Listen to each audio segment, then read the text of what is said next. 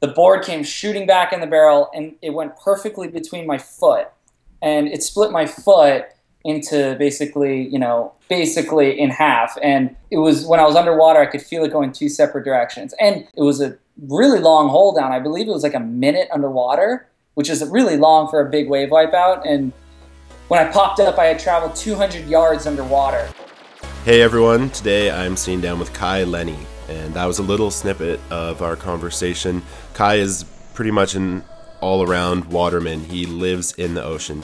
He grew up in Maui, and he is one of the top big wave surfers in the world, along with a number of other sports. Whether it's riding 50-foot plus waves at Jaws or paddleboarding between the Hawaiian channels, or windsurfing, he's done it all and he's won in it all. He's a crazy athlete, crazy competitive, but he's also a really chill guy. In this episode, we talk a little bit about how he trains, what it's like to live a life of constant travel, his addiction to burritos at Taco Bell, and a whole bunch of other stuff. So yeah, let's get right into it. This is my conversation with Kai Lenny. Kai, thanks so much for making the time to do this with me today. I know your schedule is insane. We were talking a couple days ago, I guess, and you were telling me about your recent travels. Can you kind of get into that a little bit, what you're up to? Yeah, I've just been super busy lately traveling, and just got back from Africa and Peru. Specifically was surfing that long left in Africa called Skeleton Bay. That was pretty fun. And then surfed that wave Chicama in Peru. And now I'm back home for a minute, and gosh, wherever a swell pops up, I'll probably end up next. So, keeping myself entertained with other projects here while I kind of rest and wait. Yeah, exactly. And you're always on the go. You're always traveling. How do you keep a level head and stay grounded when you're traveling? Does it get a little crazy? Yeah, it gets a little crazy, especially like right before a trip when I'm here on Maui. I always have so many cool opportunities going on, and like things that are happening, projects specifically with interviews, different brands, just maybe I'm paddling between an island or doing some sort of sport, riding a big wave. So like a lot of times it gets really hectic just before I'm about to leave. Yeah. And once I'm on a trip, it's fine. Like I'm totally focused on what I need to do on that trip, and enjoying myself. And it's almost easier to be on the road than it is at home sometimes, because I have so much stuff happening when I come home. Interesting. Yeah, I talked to a lot of athletes, and a number of them actually find it harder on the road because it's hard to get into a routine. Do you have anything that you do when you wake up in the morning when you're traveling, or do you just get into it? Yeah, I just kind of get into it. When I'm traveling, I feel really adaptable as a person, and I think that's because I've done so many different sports for so long that when the surf's not great, I go on the foil, and when it's windy, I go kite surfing or windsurfing, or maybe I go stand-up paddling if the surf's not great either. So there's so many different things, and that's kind of taught me to be adaptable. And when I'm on the road, I kind of just let things happen and take it as it comes. And obviously there's a plan to it, but I love it when trips kind of morph and turn into something that you weren't expecting.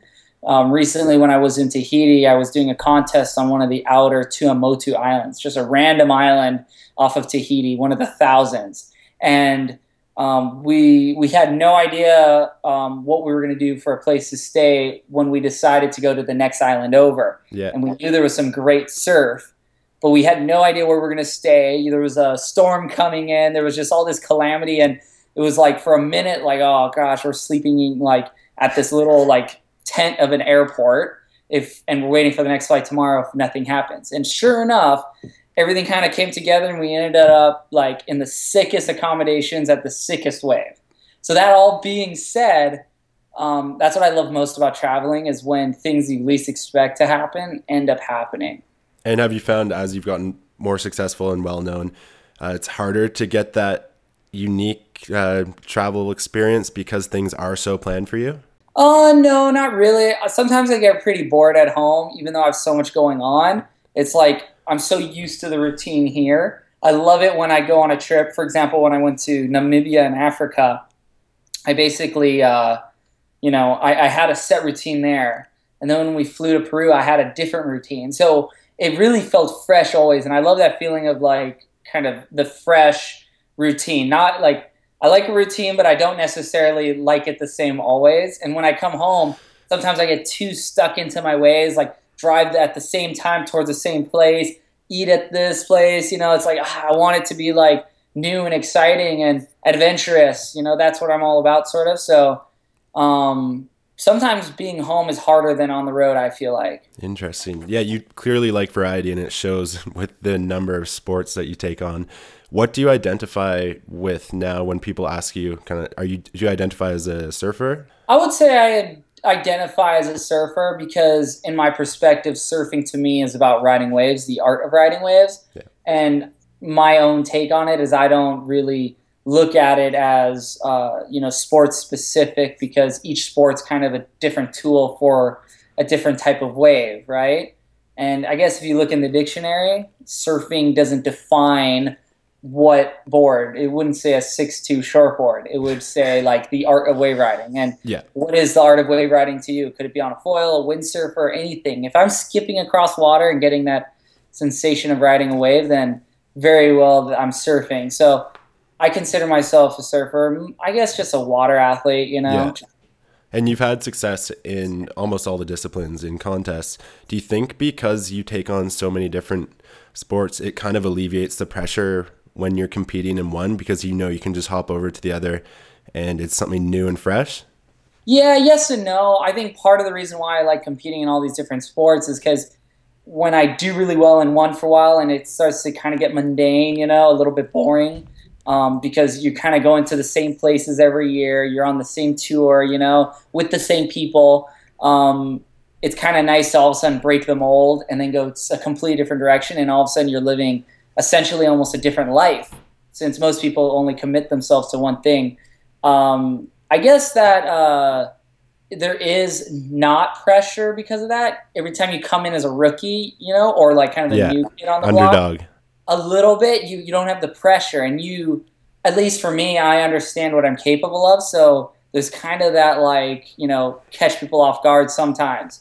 But at the same time, when you come into different sports and you're the underdog, the new guy on the block, it almost makes it harder to win, because people are seeing you successful in another sport, and here you come into another sport and they're like, well, what are you doing here? And it almost gets harder to win that way. But then the challenge is that much, greater and more pleasing when you do accomplish it eventually, because I'm a firm believer if you just commit yourself to something, eventually you'll get to where you want to go, as long as you keep that goal. And, it might take a year, maybe it takes 10 years. In my case, I've had early success pretty quickly, and I think it's about being adaptable and, keeping things exciting, because I want to do this for, freaking 30 more years, like 30 years. I want to do this till I'm 50. I look at guys like Robbie Nash or Kelly Slater or those guys competitively were doing it forever. Still, one of them still doing it. To me, I want to be doing that. And by going between these sports, it'll always seem fresh and exciting versus just like, I've been spinning my wheels for how many years. Yeah. And is there also the aspect, I've talked to a few skiers about this, action sports are getting crazy. You see it in snowboarding and skiing especially. I mean, triple corks going to quad corks. Someone's head is going to fall off. Do you feel like you can, you get right to the edge of what you're comfortable with, let's say with big wave surfing, and instead of pushing it that next level that might kind of destroy you, you decide to use that energy in a different sport?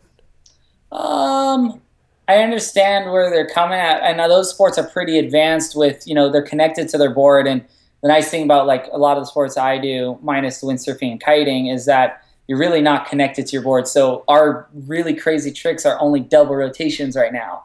And it's more of an art of keeping the board stuck to your feet than it is the actual rotation. So I haven't been scared from that aspect yet. Kiteboarding, on the other hand, is very much like what skiing and snowboarding is now, where you have to be competitive, like in the freestyle aspect, you got to be going 70 feet, you got to be spinning, and then you got to be looping your kite to the point where you're in negative space. And what I mean by that is the kite's lower than you, and you're suspended in the air sort of like weightlessly. Yeah. And if you don't catch yourself, you can break both your legs instantly and get knocked out. I mean, there's an event in South Africa called King of the Air, and every year the two guys will get knocked out, break both their legs, because it's just that gnarly. They have the kite that's actually adding to, it's pulling them faster towards the water than if they were just free falling.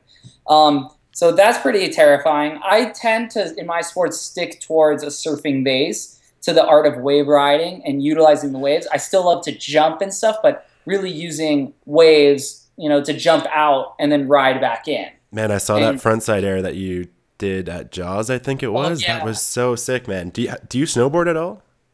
I snowboard a little bit. Actually, I went this January. I went with Jerry Lopez up at his house in Mountain Bachelor. Nice. And that was really fun. But I hadn't snowboarded in like 6 years because it's hard. Here, when the surf is gigantic, it's so hard to leave. And Murphy's Law, if you leave Maui to go on a snowboard trip, there's going to be a jaw swell. And then you got to stress out about coming back, and you'd rather almost plant yourself here to get those big waves. Because the big waves essentially are my version of a mountain, Yeah. And that's kind of where I want to go. But with that frontside air at Piahi or Jaws, it really, was coming from a snowboarding idea. Snowboarding has always taken, what surfing's done. Like they've wanted to mimic what, snow or surfing is on a mountain. And now I think it's really cool that it's come full circle in the sense that I'm looking to snowboarding for inspiration, to go ride these big waves, whereas before it was the opposite. And, as a surfer, seeing what, all these guys are doing is so inspiring. So just a basic frontside air. It's difficult out at Jaws because you don't get the same ramp twice. And, the ramp's moving underneath you as you're in the air. So it makes that more difficult. But in my mind, there's no reason why I can't be doing double corks out at Jaws on a 50-foot wave. Like, it's just, there's no doubt. Like, I see Travis Rice or John Jackson, these crazy guys doing this stuff at, Alaska. And I go, that's pretty much, like, they're probably doing it in even a gnarlier situation. At least it's water and I'll float back up with my inflation vest. Right, but I still think you're giving yourself almost like not enough credit because, for example, I think it was, 2012 when you fell on that massive wave, sliced your foot open, and then got held over next to the reef. Yeah. Held under. Can you talk about that a little bit? Yeah. That was 2013. I think it was like just after 2012, like the transitional, month, January. And that was interesting because we were filming for a movie, the Stand Up Paddle movie, and it was really windy that day. And the surf wasn't that great. It wasn't consistent. So all of a sudden this big wave came and I was like not really in the spot, but I had to make it work because I wanted to get the shot. The helicopter was there, and it was like, well, you kind of got to, nut up or shut up, essentially, get to that level if you want, people to take you seriously. And I just remember paddling in and the wind getting under me and catching air, and I just remember forcing it down. And when I landed, I just hit a weird chop and it kind of bounced, and I broke the board with my shoulder when I fell in the water. Like I hit the board and then I went up in the barrel and the board kind of went one direction, I went the other. And we have these leashes that are 12 feet long, and no joke, they're like an inch across. They're massive, at least 3/4 of an inch. They're just these, you could tow your truck up a mountain basically. And the board came shooting back in the barrel and it went perfectly between my foot. And it split my foot into basically in half. And it was, when I was underwater, I could feel it going two separate directions. And weirdly enough, it was about as deep as my fingers are here. So about like, I don't know, like 2.5 inches. And then it was like, about an inch across spread. And it was a really long hold down. I believe it was like a minute underwater, which is really long for a big wave wipeout. And when I popped up, I had traveled 200 yards underwater from the peak to the rocks. I popped up and I see a rock and it's like, whoa. And I remember looking up and seeing the helicopter and I could see the heli through my foot. And I was just like, yeah, I'm done for today. And then the heli picked me up, and luckily we have such a good safety team that within 45 minutes I was getting stitched up. And it seems so long ago, probably because it is, but I wouldn't take it back for a second because the scar I have now on my foot's pretty rad. Super badass. When you're wearing your flip-flops around town, people are just like, oh, there I don't know, it's character, Yeah, totally, man. It's like a tattoo, but even more authentic. Yeah, what people don't realize too is when you're held under for a minute, you just paddled in to a massive wave. You're already pretty gassed by the time you're on there, right? It's a long minute. How do you mentally recover from something like that? Actually, every time I do, well, every time because I have survived every single time and I haven't passed out. When you come up from a minute hold down, sure you're out of breath, certainly, but emotionally you're so happy. You're like, oh, I'm alive. There's this euphoric like rush of adrenaline, and you almost feel empowered to a certain extent. It's like I almost feel like I absorbed that energy that wave was dishing out on me. It's like it's sort of a challenge of like something's on top of you and you have to lift it off. But yeah, you're usually gassed because your heart rate on one is really high because you're looking at this basically moving mountain that's an avalanche coming down around you. And then, you're also physically working hard to get into that wave. And then underwater, the only thing you can do is really relax and just like zone out. And so a minute, I would say, below the surface is equivalent to like 5 minutes above the surface, like feeling wise, like the way your lungs burn. I've done some free diving courses and stuff, and, definitely kept up on that to get my breathing and, lung capacity to where it needs to be for these giant waves. And I can hold my breath for about like 4:45 is my best. And, it always hurts way worse at the end of a 1 minute hold down. So I always say it's like, okay, that's what a 5 minute, breath hold would be underwater. Gotcha. Yeah. And what is going through your head? Are you able to stay completely calm? Because every thought you have uses oxygen when you're underwater. Are you that mentally strong or prepared now that you can be held under and actually be calm? Yeah, I think I've gone through the motions enough in big waves that I just kind of zone out. And I don't try to think so much about what's happening to me in the physical sense. It's like trying to retreat into your mind and not letting yourself panic and trusting in your abilities as an athlete. And then also the safety systems we have in place. I wear like an impact suit which has foam in it. It's basically just a wetsuit that's padded up, and that will give me lift to the surface. And then we have kind of like basically what you would have underneath your airplane seat, an inflation vest. And those are awesome because you pull it and you're just sort of waiting for it to take you to the surface. You're eventually going to come up. Air always rises. Whether it happens in 10 seconds or a minute, you're going to come up. And I have had times where that hasn't worked, and I've been just a stone cold rock underwater. And I've had to, take the old-fashioned route, which is swimming up as hard as I can. But I can do it. So having that experience is what makes it easier. Usually the most terrifying part about a big wave wipeout isn't when you're underwater. It's mostly like right before the wave's about to land on you or you're about to fall. Because you see this cataclysmic-looking wave that's 50 to 60 feet towering over you and just detonating on you. And there's like, it's more... If you close your eyes and let it hit you, it wouldn't be as scary. But you need to see where you're going, obviously. And visually, it's more scary than I think it is, like, once you close your eyes underwater. And I never open my eyes underwater. I just kind of, like, I can sense what's around me if my board's here, and, like, really relying on, just which way is up and down. It's gnarly. If you ever break your eardrum underwater, it can send you for a spin and you don't know which way's up. So which I assume you've done. I haven't actually. No. I don't want that to ever happen. I have like hurt my ear pretty bad, but nothing to the point where it spun me and I had like vertigo. Man, the contrast between just kind of like your manner, you're so happy, you're so chill, humble, and the savage things that you do, like riding those waves. How do you? I don't really even know what the question is. I'm just amazed that you're so chill and relaxed, yet you can go out there and kind of harness this warrior-like person and go ride these things. Is it because you grew up in this? For sure, I'm a product of my environment, but I think being able to have a on and off switch is really important for just your own mental health, and then also for just the stuff I do. Because like this tends to happen when we have back-to-back swells. Like if I have a swell that's hitting Monday, and then one on Friday. Usually it's very hard to switch it off and just be like, oh, okay, like your normal self and then switch it back on for that swell. Usually you're like focused, and that's draining. And to be kind of on, I guess it would be like when you're in the big waves.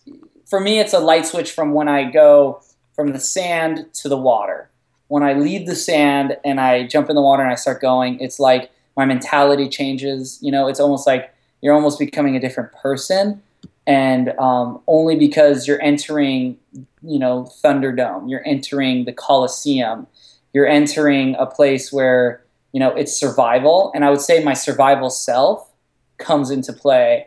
And that is like what's allowed me to perform the way I do. And a lot of times it's hard to imagine if I can pull something off when I'm on land to when I'm in the water. Because once I'm in the water, it seems way more manageable.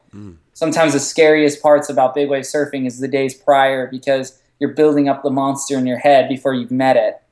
And it's a sort of a David and Goliath situation. You know, it's like the wave's always is much more powerful. So it's about being cunning and smart and working with it to not necessarily defeat it, but ride alongside it. You know, like how can you harness a dragon? It's just kind of like you're kind of just going along for the ride, and you're nudging it in the ways you want. You're manipulating it by positioning yourself, right? So, yeah, I'm bummed it's summer because I have 6 months until maybe the next Jaws swell. And well, just pick up another sport, man. Oh, that's what I'm doing. I'm keeping preoccupied. I'm hydrofoiling between islands here in Hawaii. I'm traveling, doing other things. But there's really no other wave like Jaws in the world that will allow myself to explore the boundaries of big wave surfing. You know, I've been doing a lot of prone paddle in big wave surfing, and competing on that Big Wave World Tour is really fun. But I'm very interested in the concept of taking toe-in surfing to the next level, because here you're taking the hardest part of surfing out of the equation, which is essentially the takeoff. And that's the best part of prone paddle, you know, paddle surfing. And to Jaws is the art of lining yourself up and getting the crazy drop and then riding the wave. But I really want to see what I can do if I just get, you know, towed into a wave and I have the mentality and the understanding how to do these big tricks and get that much more barrel. Coming from a high performance aspect versus from a kind of like a challenging aspect. You know, you can either take the helicopter to the top of the mountain or you can hike up. Yeah. And that one ride will probably feel better than the hundreds of rides you'll do on the heli. But the vision I have is only possible by getting towed in now. Yeah, it's a completely different ball game. But it's almost a different sport, and I look at it that way. Yeah. You know, but it's a discipline of a sport of surfing. Yeah, do you find that you're so variable with the sports that you do. People that only do one, do you find they're pretty rigid, and so they see you out on the foil one day and then they see you out on a sup? Do you ever get hate for doing so many different things? You know, I think the mindset is sort of shifting. The paradigm of like it's core and it's cool to only do one thing is sort of like kind of twisting, because a couple years ago it was kind of like frowned upon to do all these sports. You know, it was like you kind of would get like hazed or ridiculed because you weren't part of any one tribe. You were just kind of a wandering gypsies, essentially, in terms of like this tribal sport that we all participate in. Surfing is very tribal in that sense, where it's like it's cliquey and it can be like, you know, only the people from one spot have like, you know, the pecking order. But the coolest thing now is people are starting to understand that it's not always perfect for shortboarding. It's not always perfect for one sport. So why not just go do something else and make your life a little more colorful? I look at it as the waves like you've only been drawing with one crayon your entire life, you know, like one color. Yeah. And here you just got a whole box and you can draw different colors, and all of a sudden you have a different picture, a different like in your own body, in your own mind. And at the end of the day, when, you know, it's all said and done and life is over, it's going to be a much more colorful book versus just a black and white. But like lately, I've been getting a lot of people into hydrofoiling. You know? Yeah, let's talk about it. I've been waiting to talk about this, man. I'm so into it. I saw that video of you catching a wave on the hydrofoil. I didn't even know this was possible, and you pump right back out without like lying down at all, and you just catch another wave in. So can you tell people that haven't seen it, what's the deal with the hydrofoil? So the hydrofoil, to put it in layman's terms specifically, what allows me to float in the air, essentially hover above water, is an underwater airplane wing, if you can imagine that. The front wing is what's creating lift. And just like an airplane, the rear wing is creating stability. And that's what's allowing you to float above the water. It's simple physics, hydrodynamics. It's basically what people use to create planes hydrodynamically, just brought down into the water. And when you can basically ride the smallest wave out there because you eliminate the surface tension, which in surfing is the slowest part of riding a wave, is the drag you get from the water on the bottom of your board. So by lifting yourself up and having basically, however long of a fin, depending on the size of the waves, that is going to be cutting through, and there's a lot less resistance. So riding smaller waves and riding bigger waves all of a sudden become a sort of like your basically spectrum of wave riding is a lot bigger, and the waves you can actually reach out and go into. You can ride the unrideable, essentially, from the biggest waves ever ridden to the smallest waves ever ridden, and the longest waves. I know, I saw that video. I was just in Peru, and I caught, like, out of a physical wave, it was 3.5 miles long. But I've also done waves, I would consider wave riding, basically from between islands. Like Molokai to Oahu is 32 miles. So that's like one long wave, basically. Yeah. I want to talk about the crossings in a second, but you're kind of the poster boy for the hydrofoil. Were you involved in the development of it? Because I know Laird was doing it a little while ago. Yeah, it's interesting because the hydrofoil's been around for 110 years. It was originally developed for the military. The military industrial complex essentially makes almost everything we ride today. But then we make it from blowing up people to fun. It's like the transition of that. So it's really interesting how that kind of happens in all sports, since a lot of the equipment is built out of NASA space age materials. So that's funny too. But yeah, so like basically to give you kind of like a timeline, it was invented by the military. It was applied to boats. It was applied to missiles. And then a guy by Mike Murphy started sitting on, made one for called an air chair, and you basically sit on and get towed behind a boat, and you can do tricks and stuff, and it turned into its own sport behind like wakeboarding, right? Laird and Dave Kalama and Rush Randall and these, the strapped crew from here in Maui saw that, so they took the seat off and they started standing on that. There was very little development that went into the foil from the air chair towards that. And the capacity they were working at was at high speeds. Like, it wasn't meant for low end. And their focus, their main goal was to ride the biggest waves in the world. Waves where you couldn't go fast enough on a traditional surfboard. Gotcha. And then I started doing it since I was 9 that way. And then it kind of transitioned to me doing it in kite surfing. It became a popular thing for kiting because you didn't need a jet ski to tow yourself around. You just use a kite. And that kind of developed everything quick. And I always was like, gosh, we could ride open ocean swells downwind. Here I have this run called, basically the Maliko run. It's Maliko to Kahului Harbor. It's 10 miles of the north shore of Maui. And it's just great. I've been paddling canoe, paddling stand-up paddles, and doing all these races. And I'm like, how can I take a bicycle and turn it into a motorcycle in terms of speed and sensation? Yeah. So it was really about going and working on a low-end wing, allowing you to ride not the biggest waves ever ridden, but the smallest waves ever ridden, which are these open ocean wind swells. And that was my motivation, was how can we take, this is a pre-existing thing, but re-engineer it, reapply it, bring these new materials in, and essentially create a completely new sport. It's so different than how it was before. It would be like going from complete right to complete left on that spectrum of like applications. Yeah, and just recently you did all the Hawaiian crossings between the islands, right?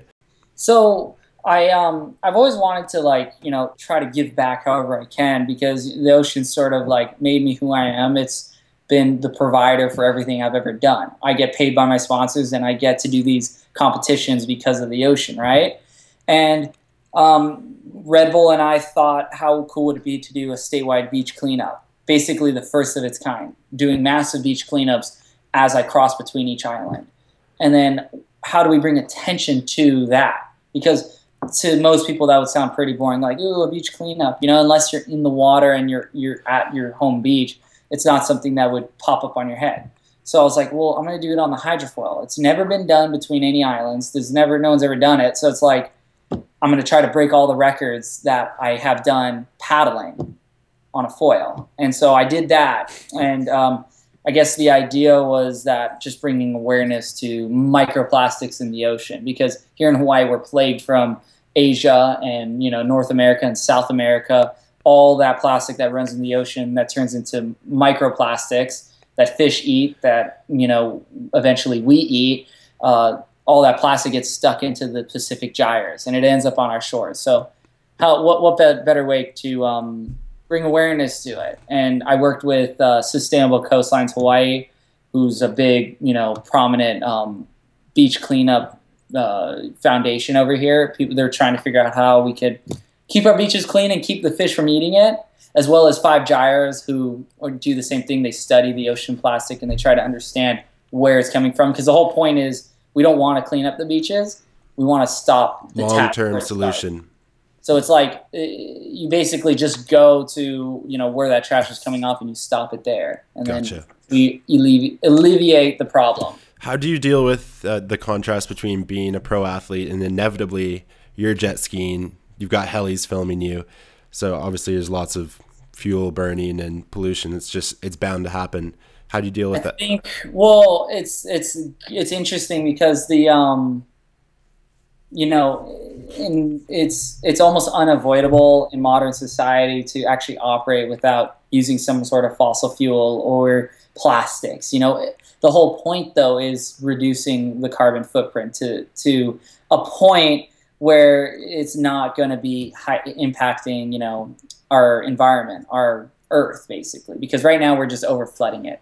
And I would be the first one to transition to everything, renewable. And sometimes, for example, electric, the technology we have now is not necessarily better for the environment. Yeah. Actually running, traditional fuel like gasoline in your car is probably better in the long term than using, basically a battery in your car, big lithium, because that stuff is just so poisonous for the Earth in the way it's been applied. Sure, in 10 years it'll serve its purpose, but it's really interesting because I travel all over the world on a giant jet plane, and that thing is burning so much fuel. So eventually I'd like to see it, all be carbon neutral. And I try my very best. I try not to use plastic bottles. When I'm at the airport, I always travel with a big, hydro flask, basically. Yeah. And I guess, one little step at a time. And I would say the biggest impact that I'm seeing in my own home, in my own environment, has been the plastic in the ocean. So if I can cut that out, I'm already doing a bigger part. Exactly. And I didn't mean to say that in a way attacking you or anything, because you're doing a whole lot more than most people. The truth is I could not do anything.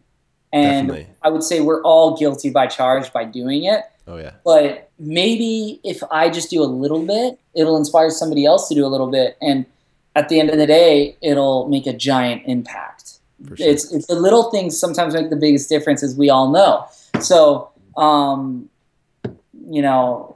my sports, my equipment is made out of materials that aren't necessarily ideal. But looking at guys like Kelly Slater for inspiration, who are basically he's building his brands around sustainability.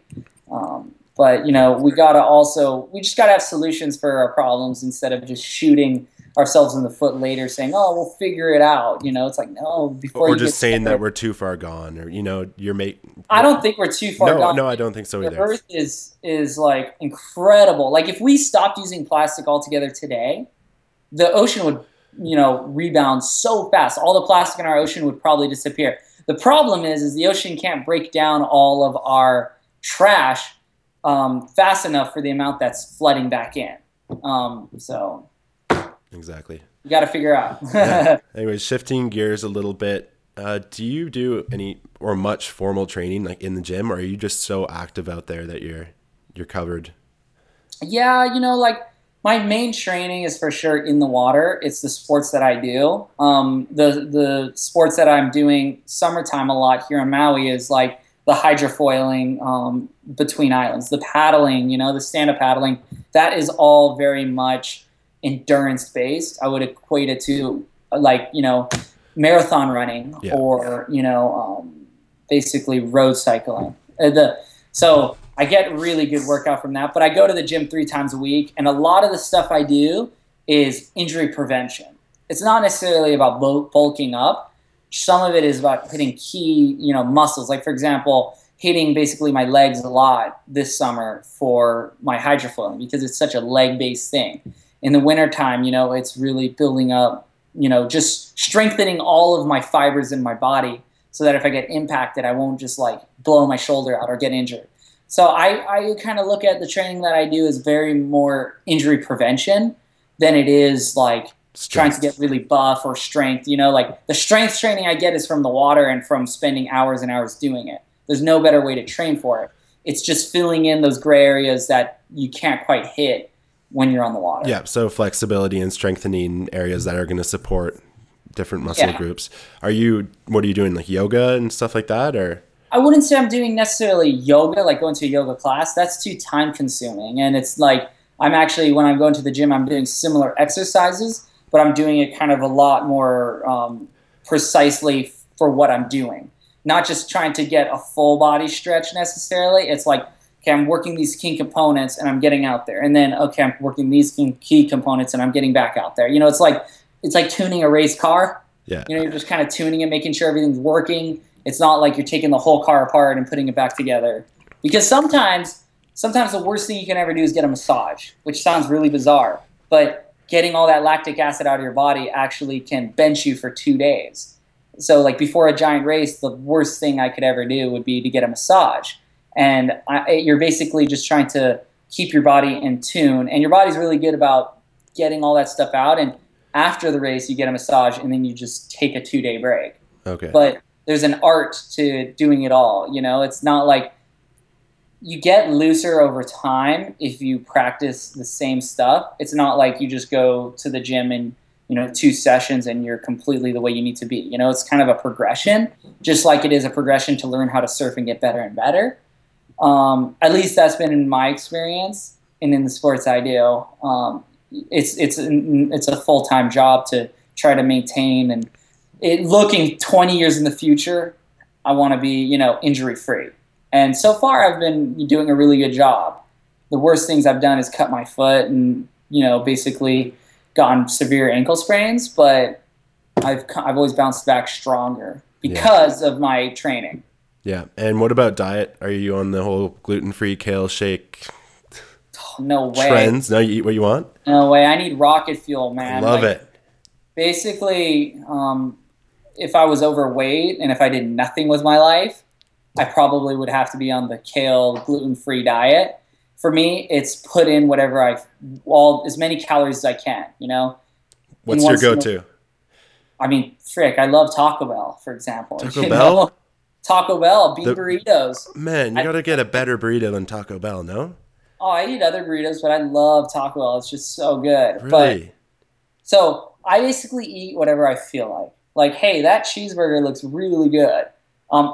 Okay, but to put it in perspective, I do eat really healthy just because where I live here in Maui, the ingredients, are incredible. So the pasta dinners I have, the burgers that I eat, basically anything I ingest is very healthy, but at the same time, I'm not like, oh my God, it's not organic, I'm not going to eat it. I really just need, fuel because my furnace burns hot. My metabolism is going 1,000 miles an hour from the sports that I do. And if I don't eat, then I'm going to bonk and I'm going to lose energy. I'm almost better off eating junk food than not eating at all. Oh yeah.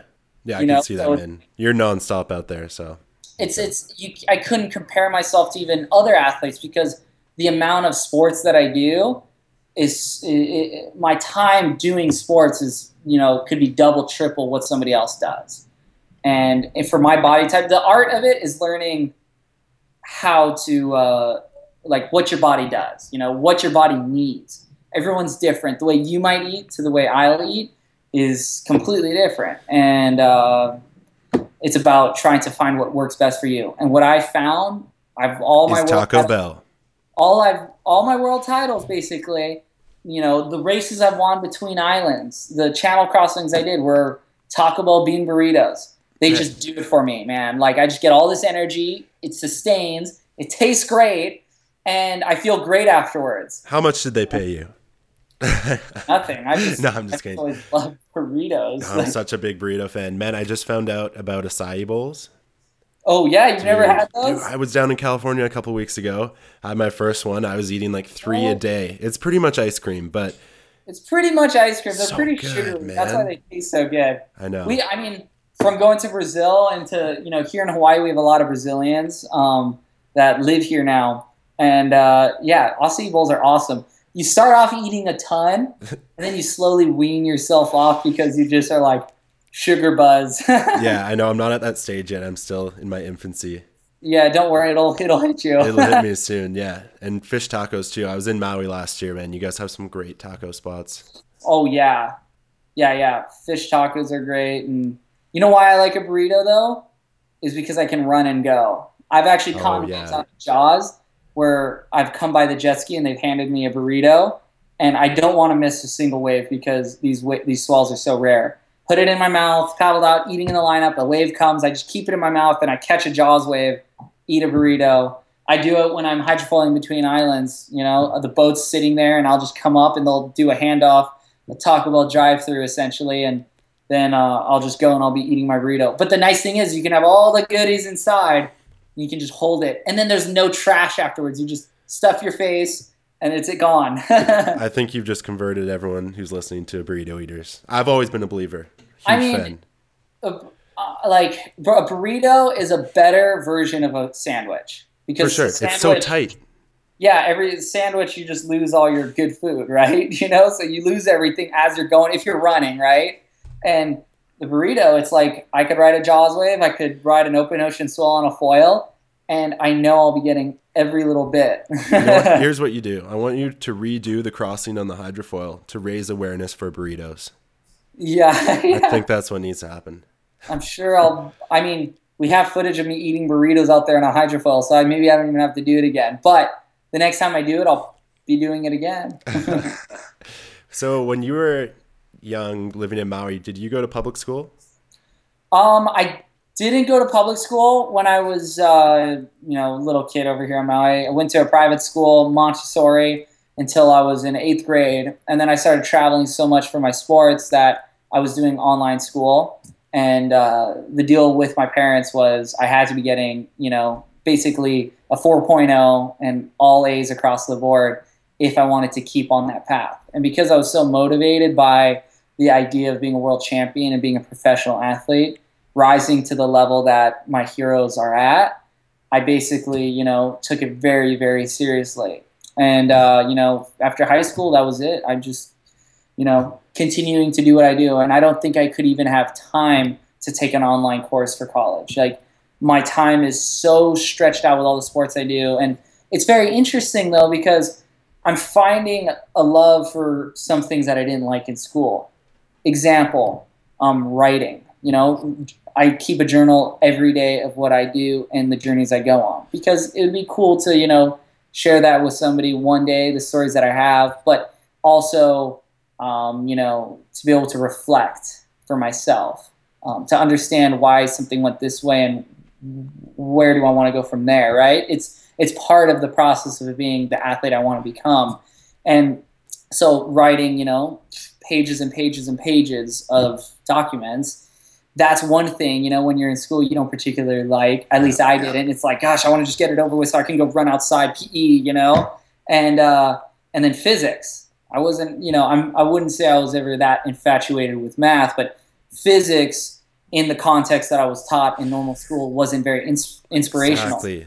Yeah. And here I'm working with physics with, a partner of mine and my sponsors, making these hydrofoils. Where physics, it's numbers, it's trying to figure out how and why something works the way it does, and why it's working that way that math can't explain, and then figuring out what the math is for that.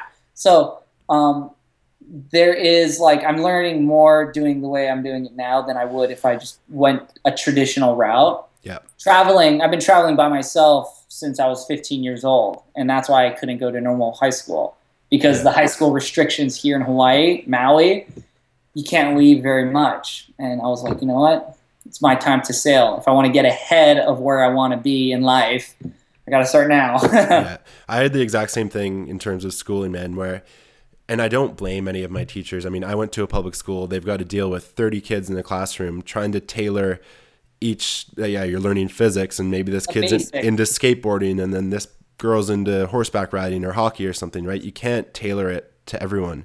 Yeah. And yeah, when you get older and you leave school, you realize that you were actually passionate about them, but you just had to apply them in the way that you It's wanted just to. resetting the context of the, like of the physics basically. Yeah. Did you have many friends at high school or were you gone too much?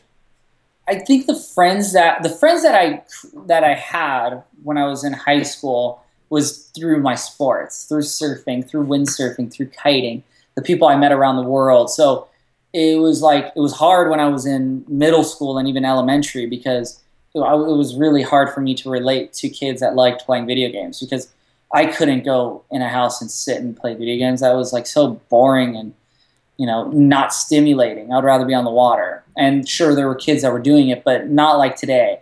Today, there's so many kids here on Maui that are doing the sports that I'm doing now.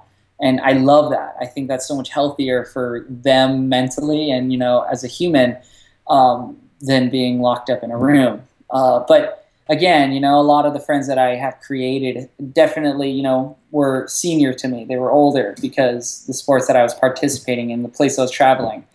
So looking back on it now, I have a really core group of friends around me because we're all, it's like we all came from different directions and we have ended up kind of towards the same goal. Yeah. And, that's, you attract, the people that Your are vibe. like-minded, right? Yeah, your And you vibe are, is your tribe. yeah, and you are who you hang out with too. So I get to Absolutely. hang out with some pretty bad dudes and girls, So that basically forces me to step it up. Yeah, for sure. Yeah, have you done the underwater layered workout yet? Yeah, I've done that. How's that? It's pretty intense. I mean, it's a gnarly workout. It's like the hardest thing that I struggle with is overtraining. So like the way I'm doing all my training now isn't is it wouldn't be as conducive for me to do the training like his on top of what I already do because I would just overtrain and then you'd become basically bland sort of thing. Yeah. You'd become like you feel flat. Always training and never doing anything. If Well, you had it's done it. training and then going out and actually being worse. Like if you overtrain, it's not like you don't actually get better by training more. It's about like training smarter. And if I was on Laird's program, just only Laird's program, it would be awesome. Yeah. But the program I'm on and the amount of sports that I do per day is not necessarily as conducive to what they're doing, what he's doing. That being said, though, what he does is pretty incredible. It's great training. It's mentally toughening. I would say it's more a mental workout than anything else. I'd like to do more of it in the future, but the time that I would spend underwater with weights in a pool, I'd rather be paddling between an island or Gotcha. foiling between an island, Yeah. Between like photo shoots, actually going out there and riding every day, and all the responsibilities that come with being sponsored, do you ever experience a burnout? Sometimes I need a break from it all, like you never want to feel burned out. A lot of time it's just like people pulling you from every direction and you're like, okay, I just need like time to go out and do what I love. I've never felt a burnout from being in the water No. ever. That's a very, lucky thing because it happens to a lot of athletes. But the hardest is like doing interviews about what I do and doing those at a time when the surf is good or the conditions are what I would be doing. So it's like essentially taking away from what got me there is taking me away from where I want to be. So it's about like, it's just a balance, because part of my job is, as is to, put, a good face on for my sponsors do interviews, do promotions, do this stuff, like sell the brand, sell the lifestyle. But the core of it all for me is having fun, and I can't imagine life would be pointless to me if I couldn't be in the water, really. I don't know what I'd do with myself. Yeah, you're doing well, at least from what I can tell, you seem to be doing a really good job of staying true to what got you to where you are now. A lot of people, it's really hard when things just become so familiar. Oh, for sure. I think keeping things in perspective. That's what I like about being here on Maui, is because whether you're a superstar and just an example, like celebrities love coming to Maui because nobody cares about them. Like it's a bigger deal when Kelly Slater shows up. But at the same time, you get treated as a normal person too. That's what I love about this island, is that it's like you're not any necessarily better than anybody else unless you're just a nicer person, right? Nice. Like that's the core of it all. And sure, people are like could be stoked to see you and all that, but it's really hard to have a big head here because people won't help you inflate it. Sounds like the perfect home base. It's the same here in Whistler. If you're a pro skier, you might as well. You're essentially working at a cafe. Everyone's pro, and it creates a great environment where everyone's just nice, and it doesn't matter what you do. It's about how you act. The environment here allows you to grow up more, level-headed and grounded. It's kind of a bummer when you see kids or, somebody who's, really good and you're like, wow, you're kind of like inspired by them. And then you meet them and you're like, wow, how could you, why is he like that? How would I be if I wasn't, getting the notoriety I am through my sports? I mean, that's how you should act always. Yeah. You're just nice and, but you got to be determined and, It's hard to balance the both of it, right? Because you were talking at the start about the on and the off switch. And that's almost what it is for some people. They haven't figured out how to turn off that aggression that gets them far in the sport when they come back on to land. Yeah, exactly. Like in a competition, you want to destroy everyone. Duh. The reason why you're competing is to kind of see where you level up against the best in the world. And I love competing mostly because it allows me to rise to the occasion. It allows me to push my riding to a place I couldn't without that pressure. Pressure makes diamonds, and I wouldn't be where I am today in my riding if it wasn't for feeling that intense pressure in a competition. So that's why I personally like it. But in order to do that, you kind of have to get aggressive, and you kind of have to be selfish. To be a world champion, you've got to be selfish. It's you and no one else, essentially. That's just the truth. That's like the harsh truth. But that doesn't mean you have to be that way on land. It's only between the 20 minutes you're in the water and that horn goes off and that horn ends. And we can all be friends back on shore. But it's not looking at it from personal stance. It's more from just a competitive outlook. It's like it's just business, businesses. Have you ever had a situation where you've had friends or even maybe family that want to kind of hang out and spend more time with you, but you're so focused on what you're doing that they feel a bit neglected? Well, I mean, no. Nowadays, I'm 24. In this time in my life, no, because people understand me and they get it. For sure, in the earlier times, it was like, no, I can't do this. I can't go out with you to the movies even, you know what I mean? Or I can't go out to that party with you because I have to train tomorrow and I have to go to bed early. It's unfortunately, there's a cost to everything, to having success and winning. You have to be able to sacrifice something. And no matter what, there's going to be a sacrifice, whether it's in the beginning or in the end, right? And so the people I surround myself with are like-minded people, and if they're not necessarily, into the sports that I do, they understand me, and they understand the mood swings from like, okay, big competition's up, I'm putting the blinders on.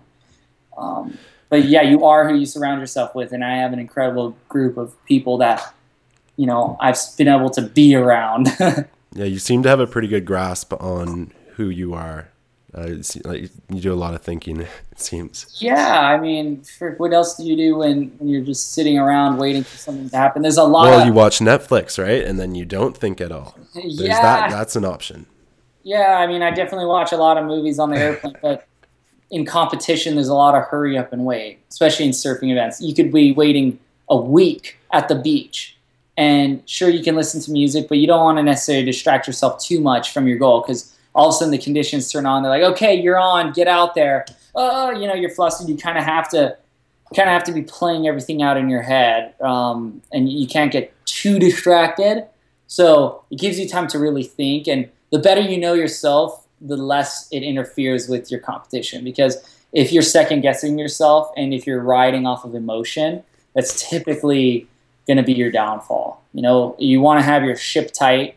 In your head, it's like you can see everything from your home life to your competitive life to your equipment.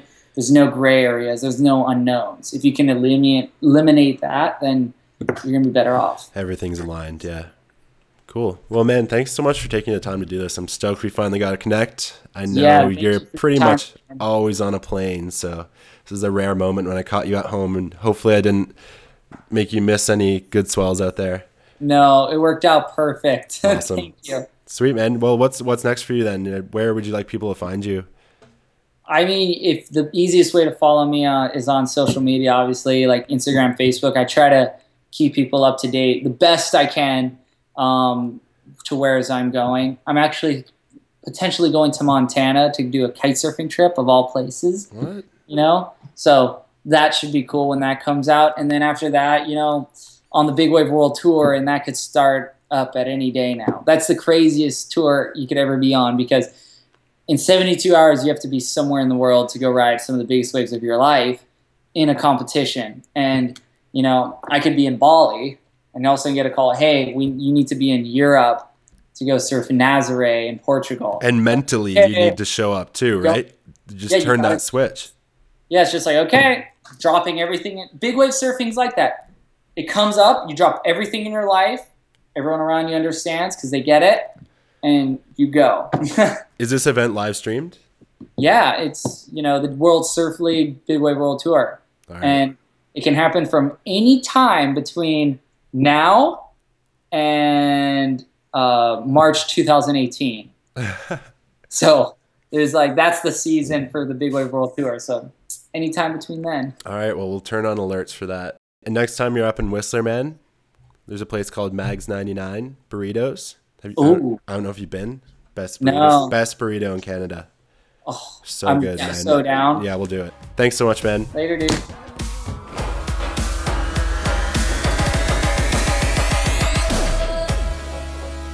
Thank you for listening, everybody. If you enjoyed it, you can head over to iTunes. Feel free to subscribe, or you can check out the website, and we also post these podcasts on YouTube. If you enjoyed it, you can leave a review on iTunes, and you can also subscribe to the monthly email